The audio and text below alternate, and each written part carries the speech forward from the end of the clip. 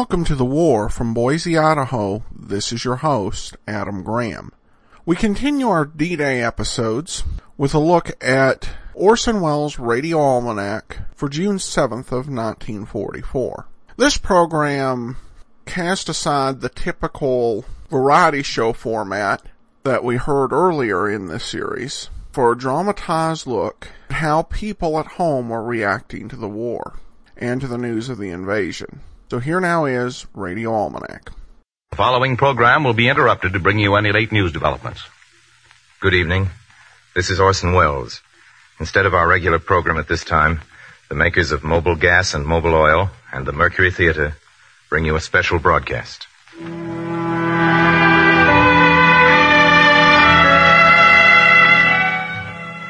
My dearest son, I guess June 6th and 7th will be always remembered in history. I know that none of us will ever forget those days, even we who live at home. Your father will have more to remember about these 2 days and more to tell you.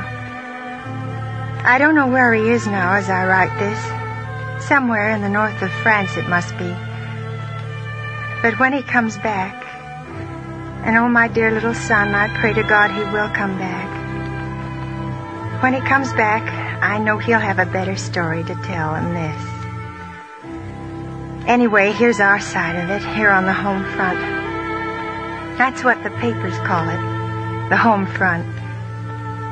Sometimes I feel kind of ashamed of that expression. It really isn't much of a front.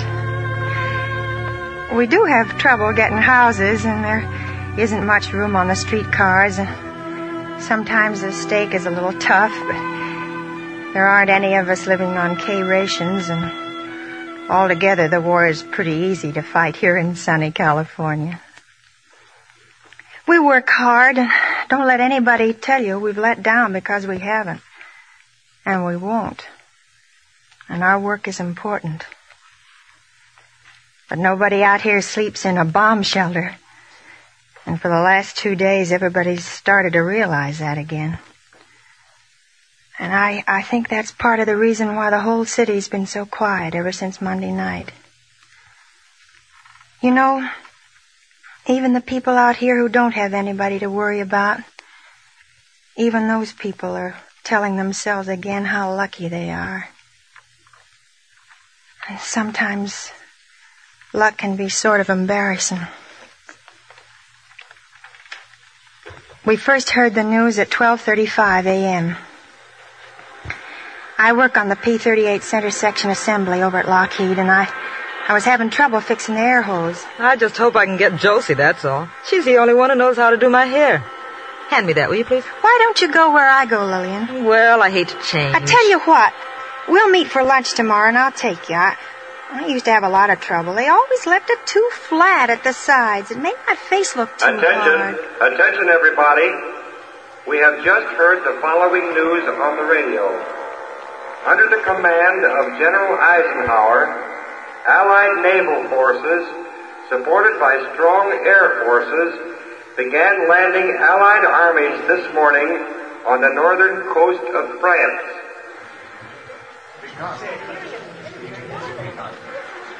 That's funny. I've been waiting for this, and I don't know. What do you mean? I always thought it was going to be different. I thought maybe everybody would cheer. It's too early to cheer. Here is the text of the order of the day from General Dwight D. Eisenhower announcing invasion of Europe. You are about to embark upon a great crusade. The eyes of the world are upon you, and the hopes and prayers of all liberty-loving peoples go with you. You go with superior arms, security from the air, and incontestable right on your side. Let us all observe a minute's silence for prayer.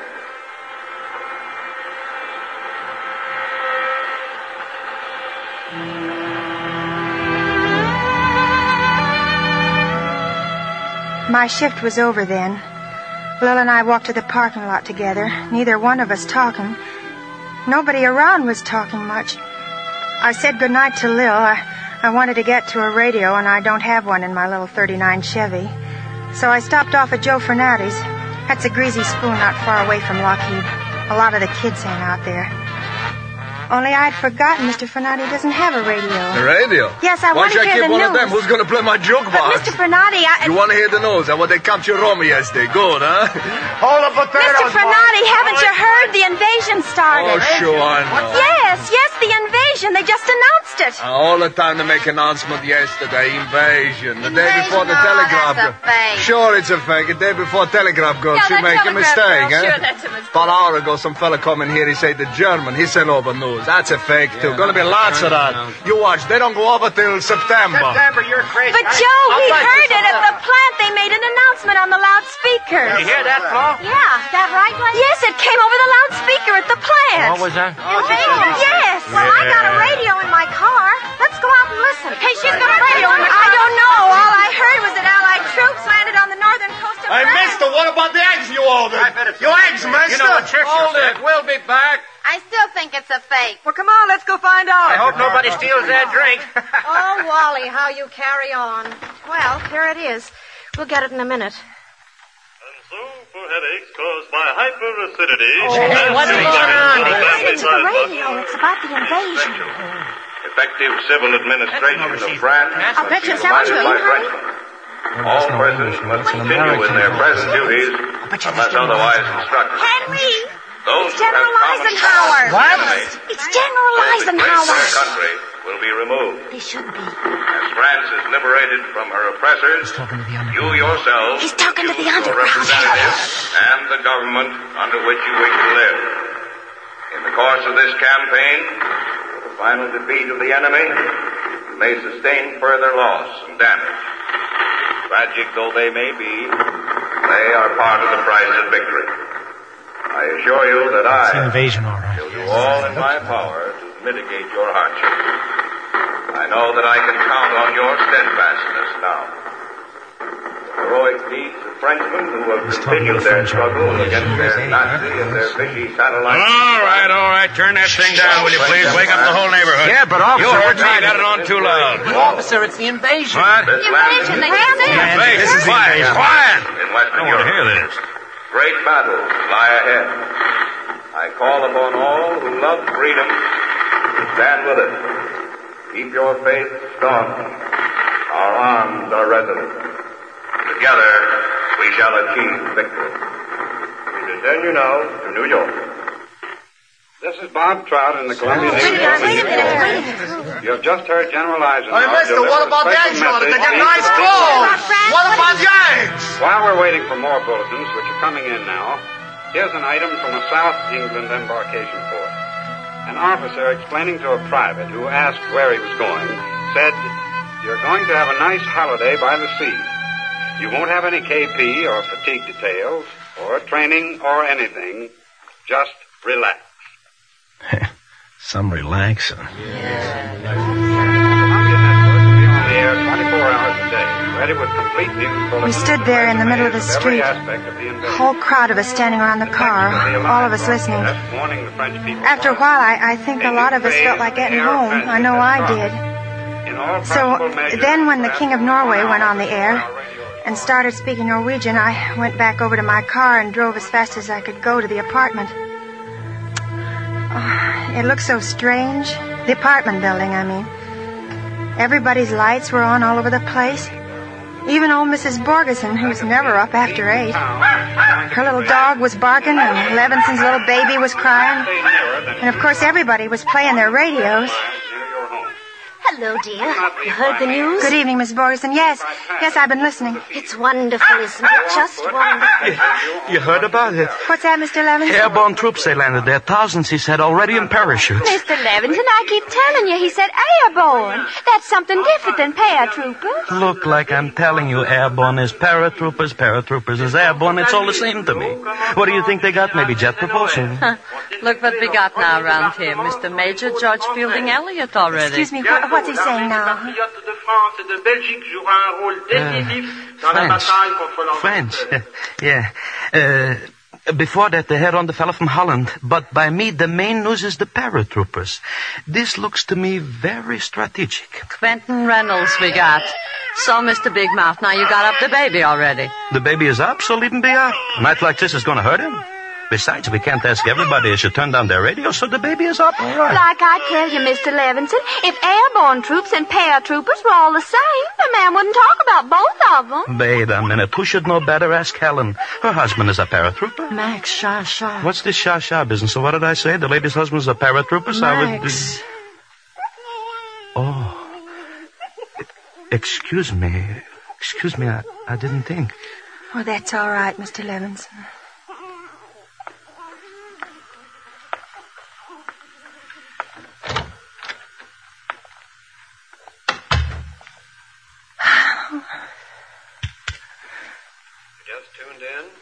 But I can see we're not going to have time. We're going to switch you now to Allied correspondent Wright Bryant in London. Come in, London. Hello, New York. In the first hour of D-Day, the first spearhead of Allied forces for the liberation of Europe landed by parachute in northern France.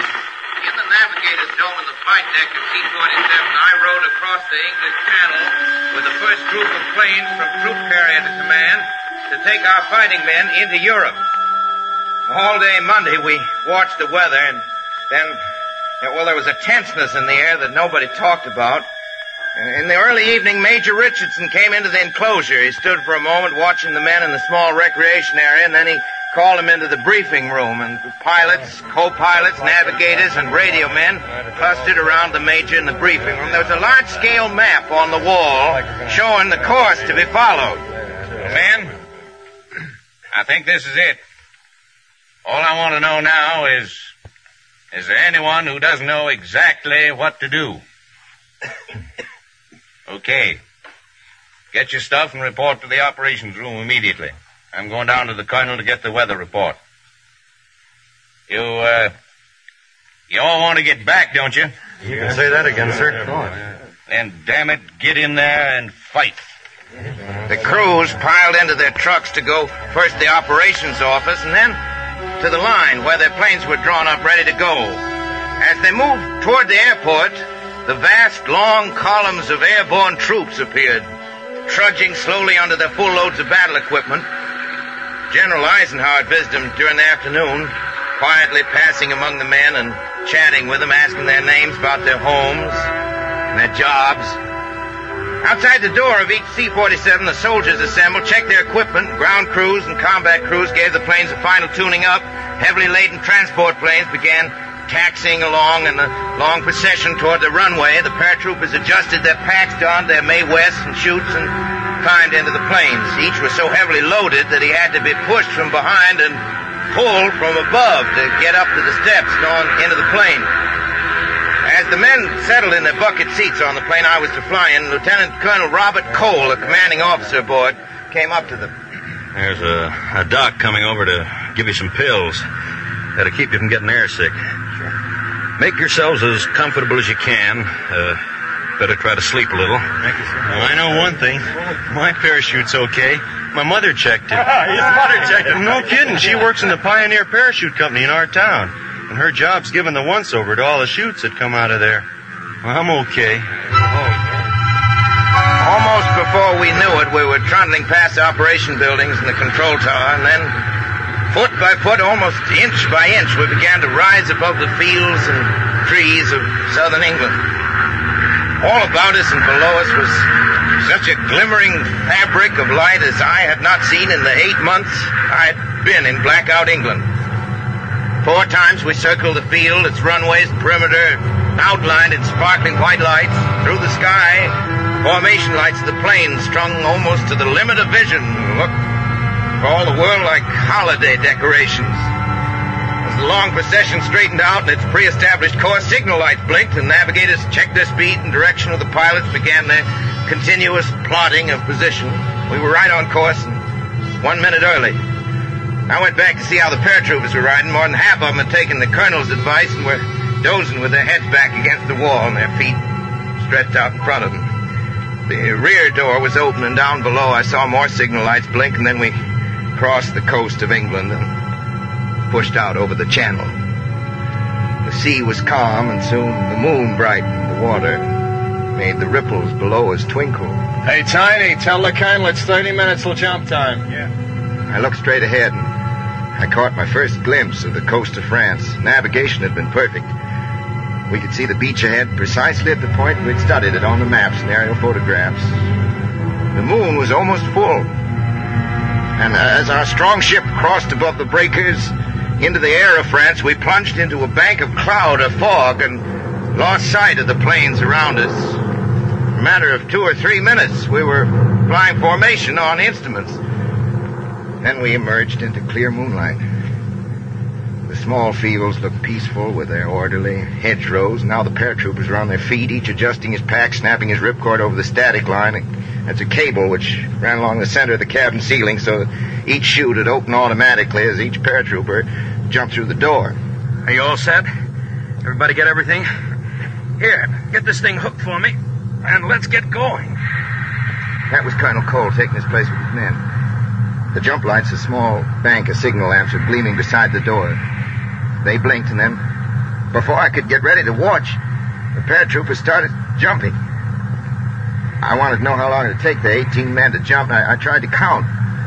101, 102, 103, to the estimated number of seconds, you know. It may have been 11 or 12, but no more, and then our passengers were gone. All except one. They jumped so swiftly, one had been pushed against the door frame and was thrown back into the cabin so violently that he was dazed. The men behind him had shoved him aside and gone on. After a moment, he climbed to his feet and started for the door. Staff Sergeant Eberle stopped him. I'm okay, Tiny. Let me go. Easy, soldier. Past the drop zone. I don't care. I'll find him. I'll get back. It's too late. You gotta let me, Tiny. The guys will think I'm yellow. Please, Tiny. I'm all right, I tell you. Relax, soldier. Nobody's gonna think you're yellow. You can't jump now. We'll be over the channel in a minute. Sit down and take it easy. You'll get another chance. I went back to the front of the ship and looked out the glass dome. Tiny streams of tracer bullets were curling upward from the ground behind us. One of the pilots in our squadron had unwittingly left all of his formation lights on. The tracers came close to his wingtips, but we saw nothing that looked like heavy ack-ack, except in the far distance. We'd been over France only 11 minutes. Behind us, we could still see an occasional flare, and below a few more ships, but we couldn't tell what they were. The Battle of Europe had begun, and our squadron had delivered the first Allied soldiers to their scene of action. This is Bright Bryant in London, returning you now to New York.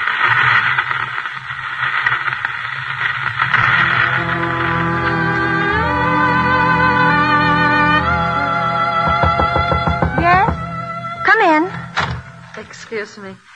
I got here a little soup. I thought maybe you was hungry, huh? Oh, thank you, Mrs. Levinson. You've been listening? Yeah. We've been listening. Who hasn't?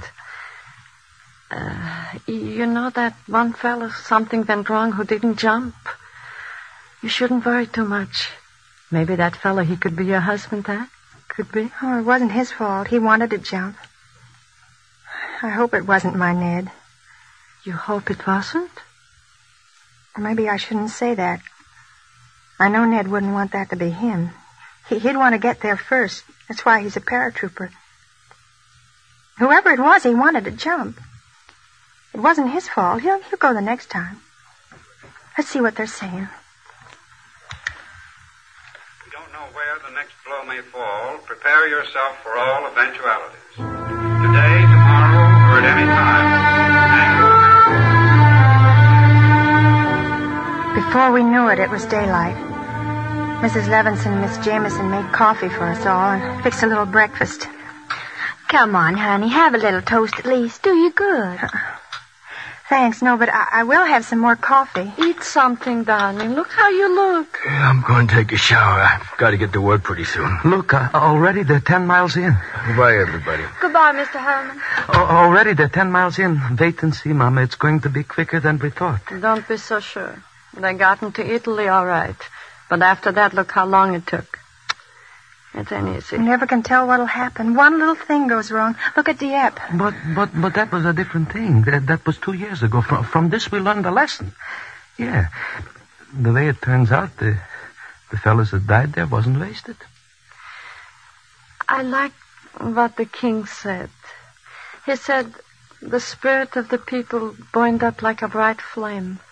And he said now is the time when we don't fight to keep the Nazis away, but to win the war. He said everybody should pray. Keep on praying. Yeah, that's what he said. And the Queen said so, too. Of course, they said it better.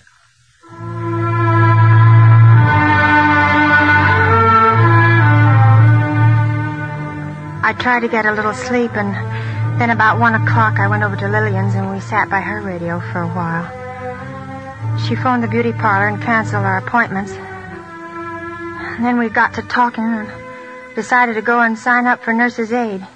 You can do that on a part-time basis. And then we went to work.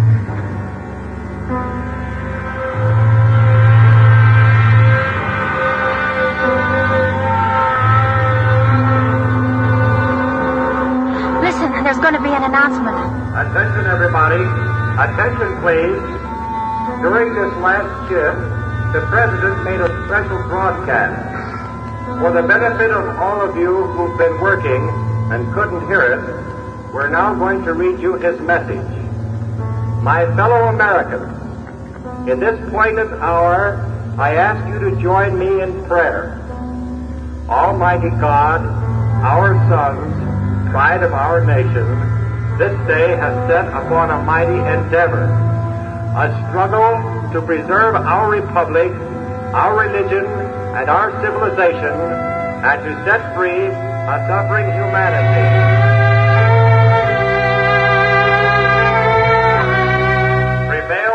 The unholy forces of our enemy. Help us to conquer the apostles of greed and racial arrogances. Lead us to the saving of our country, and with our sister nations into a world unity that will spell a sure peace. A peace invulnerable to the schemings of unworthy men. And a peace that will let all men live in freedom, reaping the just rewards of their honest toil. Thy will be done, Almighty God. Amen.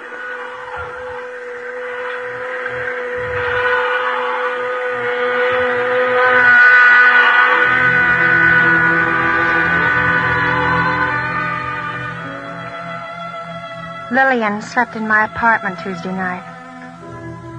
Of course, we didn't really sleep. We listened and read and listened.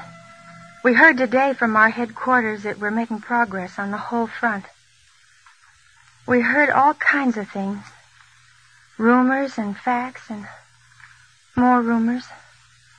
Some things were important and some weren't, but I don't know.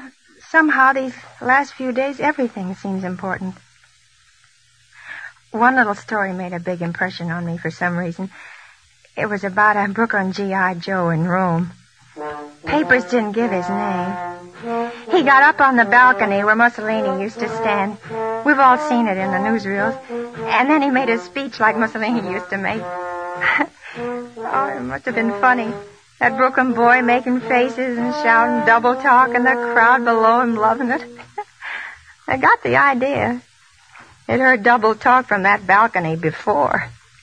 Only now, this time they could laugh at it. Out loud. And speaking of double talk, the first official Japanese statement about the invasion was pretty funny, too. In its own peculiar Japanese way.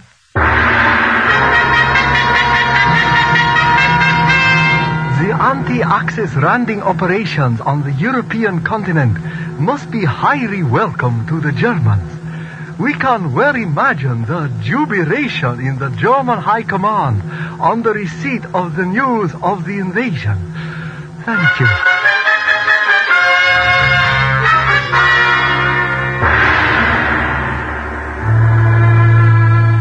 And then this afternoon we heard from Switzerland that a large Allied fleet was seen off the French-Italian coast. That about takes it up to now. I'm going to put this letter away for you to read later on. Maybe your father will joy in reading it when he comes back. And when you're old enough, my dearest little Robert, I think you'll like to know about these last 2 days. I know I haven't had anything special to say. I've been a long way off from where things have been happening. I've just been one of the millions and millions waiting at home and listening to the radio and reading all the papers. That's all. But I've tried to show you what it was like here and what we felt like and what we thought about. When you're old enough, little Robert, I hope you'll read very carefully the words of General Eisenhower. They'll probably teach them to you in school. But I'm putting them down here in this letter anyway. Soldiers, sailors, and airmen of the Allied Expeditionary Force, you are about to embark upon the great crusade toward which we have striven these many months. The eyes of the world are upon you. The hopes and prayers of liberty-loving peoples everywhere march with you. You will bring about the destruction of the German war machine, the elimination of Nazi tyranny over the oppressed peoples of Europe, and security for ourselves in a free world. Your task will not be an easy one. Your enemy is well-trained, well-equipped, and battle-hardened. You'll fight savagely. But this is the year 1944. Much has happened since the Nazi triumphs of 1940-41. The United Nations have inflicted upon the Germans great defeat in open battle, man to man.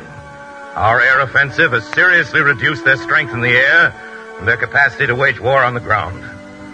Our home fronts have given us overwhelming superiority in weapons and munitions of war and placed at our disposal great reserves of trained fighting men. The tide has turned. The free men of the world are marching together to victory. I have full confidence in your courage, devotion to duty, and skill in battle. We'll accept nothing less than full victory. Good luck, and let us beseech of Almighty God His blessing upon this great and noble undertaking.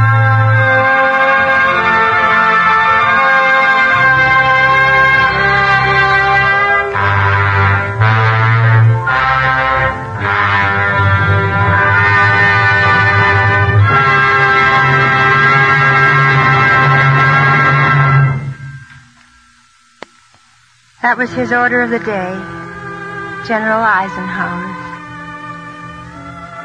They say it went to every man who had a part in the invasion. I guess maybe I shouldn't use that word. The president wants us to call it the liberation. I'm sure that's the way your father thinks of it. And now, my little Robert, this is the end of the first letter anybody ever wrote to you. It has to be ended now because your mother has a lot of work to do. A whole lot of planes to help build. And she hasn't got much more time for work. And even if by any chance your name shouldn't be Robert,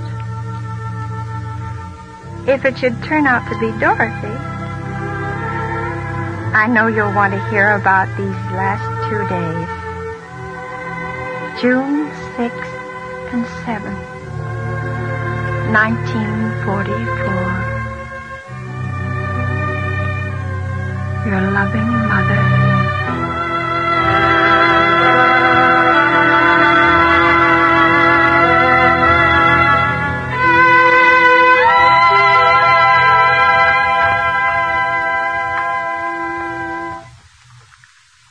Ladies and gentlemen, you've just heard Agnes Moorehead and the Mercury Theater in a special broadcast brought to you by the makers of Mobil Gas and Mobil Oil instead of our regular Wednesday night program.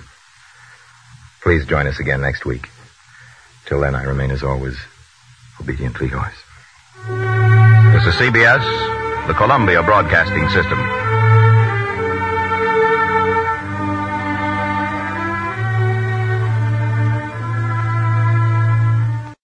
That will do it for today.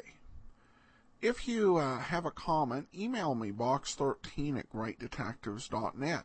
I welcome your story or that of loved ones who served during World War II. Ken Curlin provides our opening theme music, KenCurlin.com. I am your host, Adam Graham. This series is provided as a service of the Great Detectives of Old Time Radio, greatdetectives.net.